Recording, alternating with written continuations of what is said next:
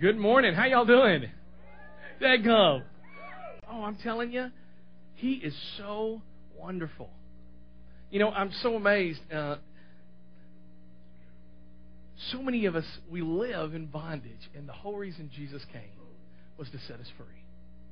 And the whole reason we do the church the way we do is so that you can be free. I hope you know that.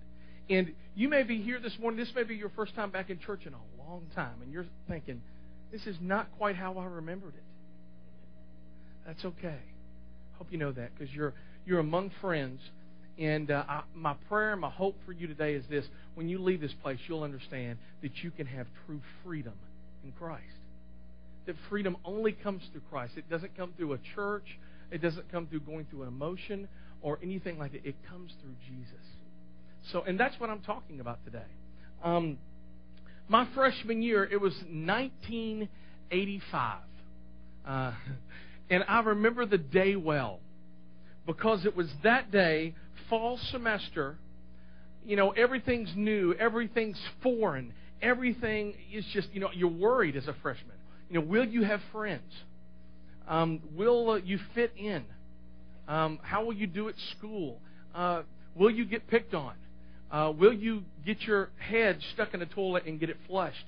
That's called a swirling. And it's happened to me. You have all of these nagging questions your freshman year because you know you're lower than the low. In Clarksville High School, I'll never forget this day because I get my report card. And up to that point, I had been an average student. I was an A's and B's student, sometimes a C. But I never was straight A's. I just was just having fun at school.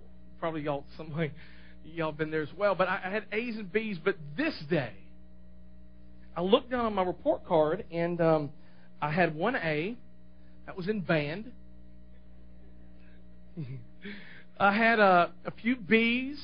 You know, quite a bit of B's. To be honest with you, I had one C and as I'm looking at the report card, that really, I don't think that could be right.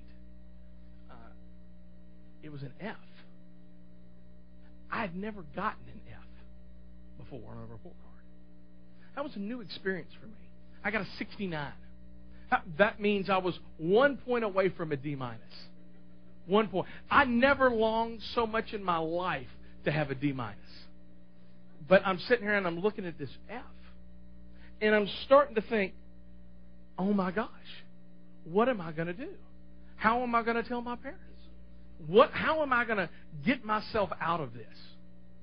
And I start thinking, okay, the F, I can maybe make the F into a B, you know, and maybe I can do it. But then I thought, that ain't going to work because it says, 69 on it.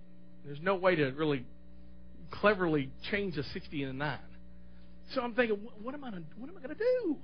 And I start getting angry and I start getting frustrated because this was a new experience for me before. I'd never failed on a report card. I'd gotten F's on tests, but on a report card. And in Algebra 1. I mean, number one, why is that even taught? Its metric system has screwed us all up, people. This is new math. And, and I'm trying to figure out, who can I blame? I start thinking, okay, maybe I can blame the X plus Y equals Z. It's their fault. And I'm thinking, okay, I'm going to have to tell my mom and dad that it's X plus Y's fault. They ain't going to buy that. That dog don't hunt. So I'm starting to think, okay, what am I going to do? Who can I blame? And I start thinking, maybe I can blame the teacher. Yeah. The teacher. Her name was Mrs. Lowe. I still remember her name. Her address is one. No, I'm just joking. She was a nice teacher. I just stink at math. So I can't blame the teacher because it's not the teacher's fault. So the only person I have left to blame is me. That's exactly right. I can't really point the fingers anywhere else. I can't blame anyone. No one except me. Have you ever felt like a failure? Have you ever failed? Maybe you failed at a test or failed at a report card. That's a little bit different than feeling like a failure. Have you ever failed at a marriage? Have you ever failed in a business venture? You ever failed trying to keep your finances in order? Have you ever failed to ever get married? You ever failed being a parent? You ever just failed to keep a job or to get a job? You ever been fired, declared bankruptcy, gotten a divorce, lost custody? You see, I think all of us have been there. All of us, at one time or not, have failed. We all have horror stories in our past. We can all look back on times that we can say, you know what? It just didn't happen then. It just didn't happen. And we want to blame other people. We want to blame other people. We want to blame the system. We want to blame our parents. We want to blame the school. We want to blame our kids or our wife or the economy. But really, the only person to blame is ourselves sometimes. Because all of us have failed. All of us have been failures. The person we're going to look at this morning from God's Word, if one letter could describe his life, it would be the letter F. He was a failure. He failed at everything. In fact, he was a criminal. He failed to fit into society. That word criminal is the same word that's used in Proverbs 23. It's in Luke 23:23. It also occurs in Proverbs chapter 21. Read, if you would.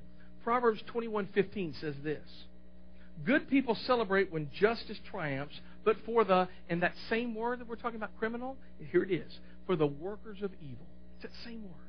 The workers of evil. It's a bad day. It's a bad day for workers of evil. The fellow we're going to look at today was having a bad day. Really bad day. In fact, this bad day would be his last day. It would be his last day, and he's going to end this life with an F. Let's look at it. Luke 23:33 says this: when they came to the place called the Skull, there they crucified him along with the criminals. There's that word, criminals. Workers of evil. One on his right and one on his left. That Greek word for criminal is not talking about someone who's just down on his luck. Somebody that made a bad choice once. We're not talking about a good person who made a bad decision. No, this word means something totally different. It means someone who is consistently evil, consistently bad. Someone that if you put the right answer and the wrong answer and you got to choose, they always choose the wrong. They always get an F. They always fail at everything. This is someone who is consistently bad. He had a rap sheet longer than your arm. He had a track record. He had a track record. People knew his reputation.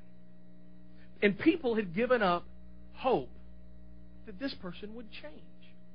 They had given up hope that there could be any reconciliation. They had given up hope that he would be rehabilitated. And the only thing they knew to do with this individual was to kill him. The only thing the Roman government knew to do with this type of person, because he would never fit in, was to kill him, to execute him. He was a failure. He was the villain of the story. And he was being killed. He was paying his debt to society. We've heard that a lot. You know, well, why are they serving time? Well, they're paying their debt to society.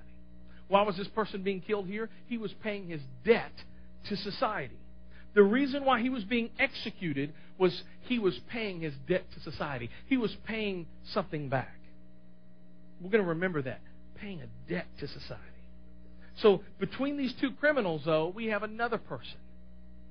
Who is this person? You know, those who've grown up in church or been to church even casually, we know who that person is. But if we're reading the story for the first time, we realize that person is Jesus. And these criminals have been executed, are being executed because of the wrong that they have done. Well, we start looking. Luke 23:33. They crucified him. Why was Jesus being killed? What wrong had he committed? What debt did he owe? Well, Jesus said in Luke 23:34, Jesus said, Father, forgive them, for they do not know what they are doing. Father, forgive them. Jesus, while hanging on a cross, while literally in the process of dying, he is praying to God. And this is a new experience for this criminal, because he hears this person, and he's witnessed a lot of crucifixions. And usually at crucifixions, the people hanging on the cross are cussing and yelling, and they're angry. And they're yelling at the mob, and they're screaming in agony. This is the first one that he's ever seen. That someone is actually praying, talking to God. And what is he saying? Father, forgive them? Forgiveness? This criminal had never heard of forgiveness before. And if he had heard the word, he had never received it. He had never gotten any for himself. Forgiveness. Forgiveness. I mean, we really look at this. Jesus, he really was the one true victim. The only true victim, because he had never done any wrong. He had never sinned. He had never wronged anyone. He had never wronged an individual. He had never spoken a lie. He never had an impure thought. He never did an unkind or an unloving act. He never broke God's law. In fact, the Bible says this in 2 Corinthians 5:21, that Christ was without sin. Let's say that. Christ was without sin. No one was less worthy of death than Jesus. But yet, here he is. Jesus dying on the cross. In fact, even the Roman governor Pontius Pilate, who was the judge in Jesus' trial, Pilate said this in Luke 23:4. Then Pilate said this, I find no guilt in this man. Pilate told everyone, hey, this fella doesn't deserve this. He doesn't deserve to be killed. He doesn't deserve to be flogged. He doesn't deserve to be crucified. He's done nothing wrong. He has no guilt. Yet, Jesus had every right to be angry, to hold a grudge, to get even. But here Jesus is hanging on a cross, and he's saying, Father, forgive them. Forgive them. Forgive them who just took the hammer and the nails and put them in my palms. Forgive them who has the sword and the spear that juts into my side. And forgive them who spit on me and yell at me and pulled out my beard. Forgive them. I don't understand that type of forgiveness. Even more importantly, I don't think I could ever give that type of forgiveness. Do you think you're good? Forgiveness. What is forgiveness? What does it mean to receive forgiveness and to give forgiveness? Forgiveness literally means this. It means to release someone from a debt owed. To release someone from a debt they owe you. It means that you don't get them back anymore. That you don't pay them back or try to get even. To release someone of a debt owed. The best way I can explain it is this. Let's just say someone owed you $10,000. That's a lot of money, don't you think? Yes. Let's say they either swindled it out of you or maybe that you gave them as a loan, but they are saying, I'm not paying it back. How would that make you feel? Happy? It would make you feel angry. In fact, it would make you ticked. And you want to get that money back. You want to get that, and if you got to take that person to court, you got to do whatever you need to do to get your stuff back, to get your $10,000 back. But let's just say you wanted to forgive this person. Let's just say you wanted to say, I forgive you of this. What would you do? You would cancel the debt they owe you. You would say, hey, you know what? You no longer owe me $10,000. I forgive you. I forgive you. Let's say years pass and this person comes by with tears in their eyes and remorse, and they say, you know what, I did you wrong. Here's $10,000. I want you to give it back. If you had forgiven them, you know what you'd say? 10,000 what? You don't owe me any money. I forgave you of that. Because you canceled the debt that they owe you. That's what it means to forgive. And I think all of us in here, all of us need forgiveness. This dying criminal is hanging on the cross and he's hearing forgiveness. And he doesn't know what to think of that. Because no one had ever forgiven him. And he had never forgiven anyone. Let's read Luke 23:34. Jesus said, Father, forgive them, for they do not know what they're doing. And the soldiers gambled for his clothes by throwing dice. The crowd watched, and the leaders laughed and scoffed. He saved others. Let him save himself if he really is God's chosen one, the Messiah. The soldiers mocked him too by offering him a drink of sour wine. They called out to him, if you're the king of the Jews, then save yourself. And a signboard was nailed to the cross above him with these words, this is the King of the Jews. Let's talk about that sign. In Roman times, when somebody was convicted of a crime, they would take what they did and they would write it on a sign and they would place it above the head and nail it on the cross so that everyone could see, if you do this, this is what you get. If you steal, then they wrote on there, thief. And they put it on the sign and put it above his head. So that you will know, everyone will know what happens when you steal from somebody. Let's say you murdered. You were convicted of murder. The Roman judge would take that sign and write on there, murderer. And they would put it on the sign, and they would hang the sign above this vile villain, the one who murdered, and say, this is what you get when you take a person's life. What was Jesus's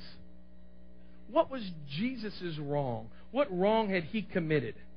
What was on his sign? What was he being killed for? What debt was he paying back? His sign read, the King of the Jews. This is the King of the Jews.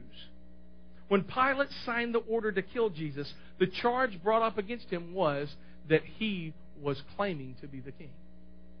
Now, by some mistake of the person writing it or Pilate, but of no mistake to God, it didn't say Jesus claims to be the King of the Jews. It says what? This is the King of the Jews. That is what he was crucified for. That was why his life was being taken. And they said, you owe us a debt, Jesus. This is what happens when people owe us the debt. You're paying your debt back to society. You're being killed. Luke 23:39. Let's go back to that criminal. One of the criminals hanging beside him scoffed. So you're the Messiah? Are you? Well, prove it by saving yourself and us too while you're at it. But the other criminal protested, don't you fear God even while you are dying? We deserve to die for our evil deeds, but this man hasn't done anything wrong. This guy, this criminal who's taken up for Jesus, he saw how the crowds were just yelling at him. And he saw when Jesus said, Father, forgive them, and the love that was in his eyes. The tears that were in Jesus' eyes. That his heart was breaking, not because of the pain, but because of the people who were causing him pain. And he says, forgive them. Forgive them. This career criminal, this person who had always chosen the wrong path, who deserved to die, was saying, Jesus doesn't deserve this. He doesn't deserve to die. He's done no wrong. He owes no debt. We owe the debt. Jesus does not. Jesus had done nothing wrong. In fact, he was sinless. 2 Corinthians 5:21 that we looked at earlier says this, for God made Christ, who never sinned, to be the offering for our sin. Everybody say the words, our sin. So that we could be made what? Right.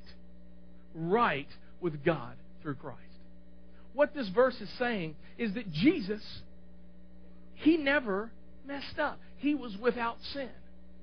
And because He was without the sin, He didn't deserve to die. So why did He die? You remember that debt we talked about owing society? Jesus owed no debt, but hear me.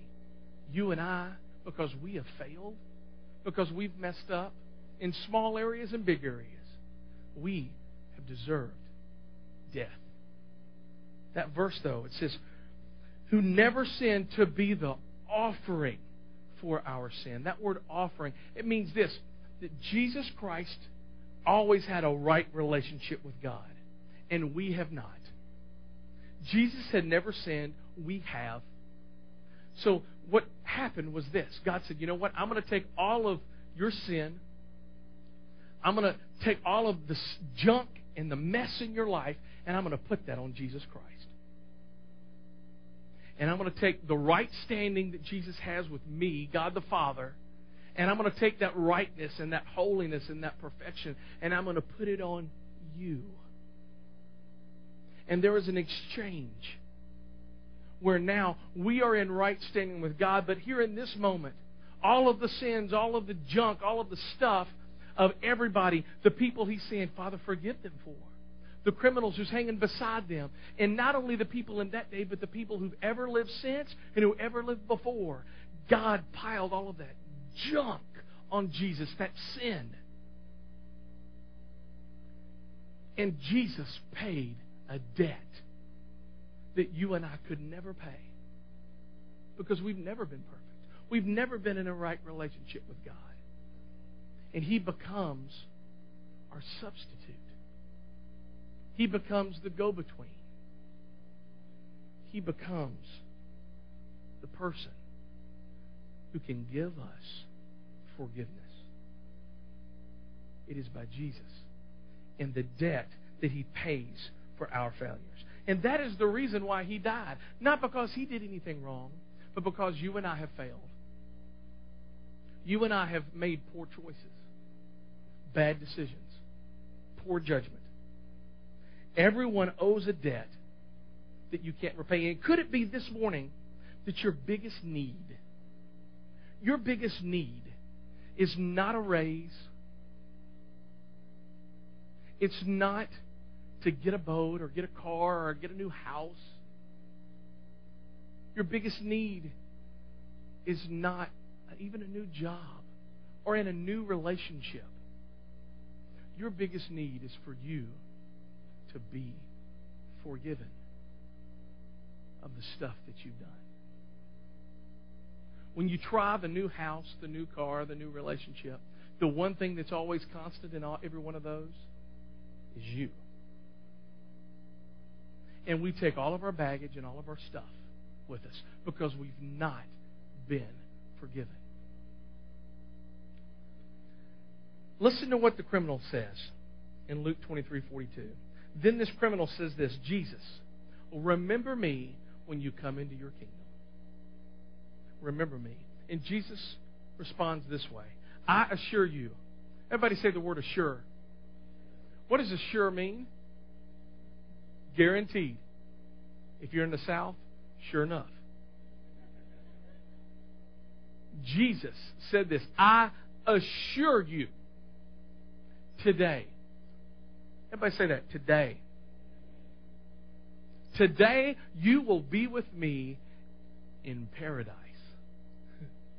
Today, I assure you, you will be with me in paradise. Jesus makes this incredible statement. He says, buddy, where I'm going, you're going. This criminal has not had any time to go to church, get baptized, put money in an offering plate. I mean, do the whole religious stuff that we do to get better, to do anything. And that is the whole point. You don't get to heaven by trying harder or doing something different yourself. You get to heaven by being forgiven. And you get to be forgiven because of what Jesus Christ did. That is how how you receive forgiveness. And as we're going to look at next week, that's the secret of giving forgiveness. So our big idea is this. To be forgiven, you recognize who Jesus is and you realize who you are. Because that's what this criminal did. This criminal had not taken any seminary classes. He had not read the Bible through. He realized that he was a sinner. Straight up, no way excusing it. He was a failure. And he realized that Jesus was not. That Jesus is God. He is perfect. And he asked for forgiveness. Remember me. Remember me. At the end of his life, this criminal got a big red F on his life.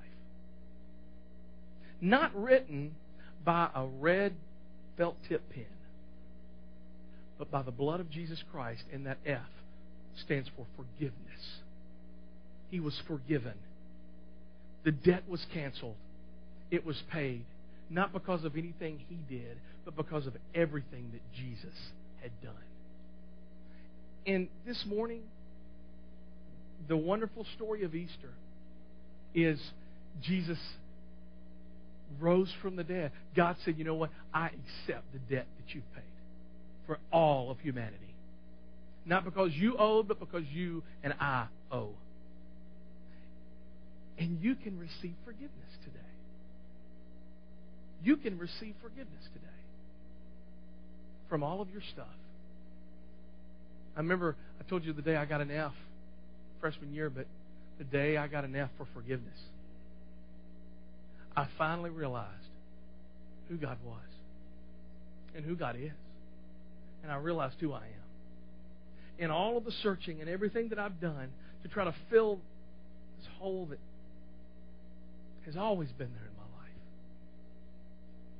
that only God can fill, I realized I needed forgiveness. I realized I need a Savior. Do you realize that this morning? You may have been in church 100 times, but finally today it's clicked that you need to be forgiven. I would encourage you to take out your bulletins. Everybody should have gotten a bulletin this morning. And on your back of your communications card, there's a little checkbox that says, I am interested in beginning a relationship with Jesus Christ.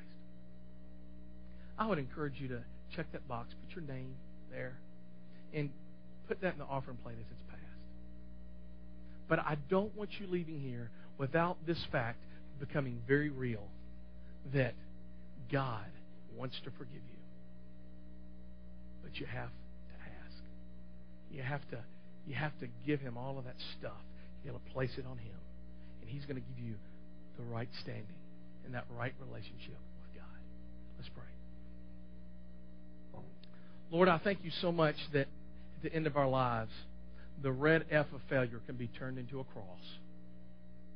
And Lord, that we can receive forgiveness. That we can receive. That we can be forgiven. Not because we've tried harder or anything that we've done, but because of everything that you have done on that cross. Lord, I know there's some of us here, we need to say, Lord, we've messed up. That we have failed in too many areas of our lives. Lord, and we need you to forgive us. We need you to cancel that debt. So, Lord, I ask you to come into my life.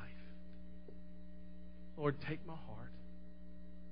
Take everything that's within me, Lord, and let me, Lord, give all of that to you. Thank you for dying on a cross for my sin. Thank you for being rose from the dead. I give it all to you, Jesus Christ. Thank you for your forgiveness. It's in Jesus' name that we pray.